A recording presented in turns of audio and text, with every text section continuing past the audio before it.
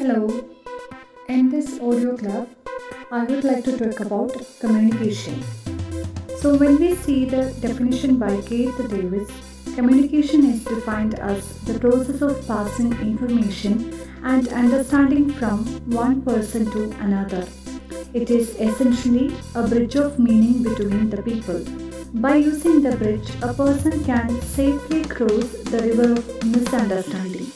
So, when we look about the process of communication, we can see that the communication process starts with the sender and with the receiver. So, in between, the sender is sending a message through a channel to the receiver.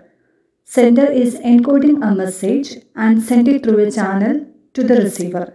When the receiver receives the message, he is decoding it and giving back a feedback to the sender.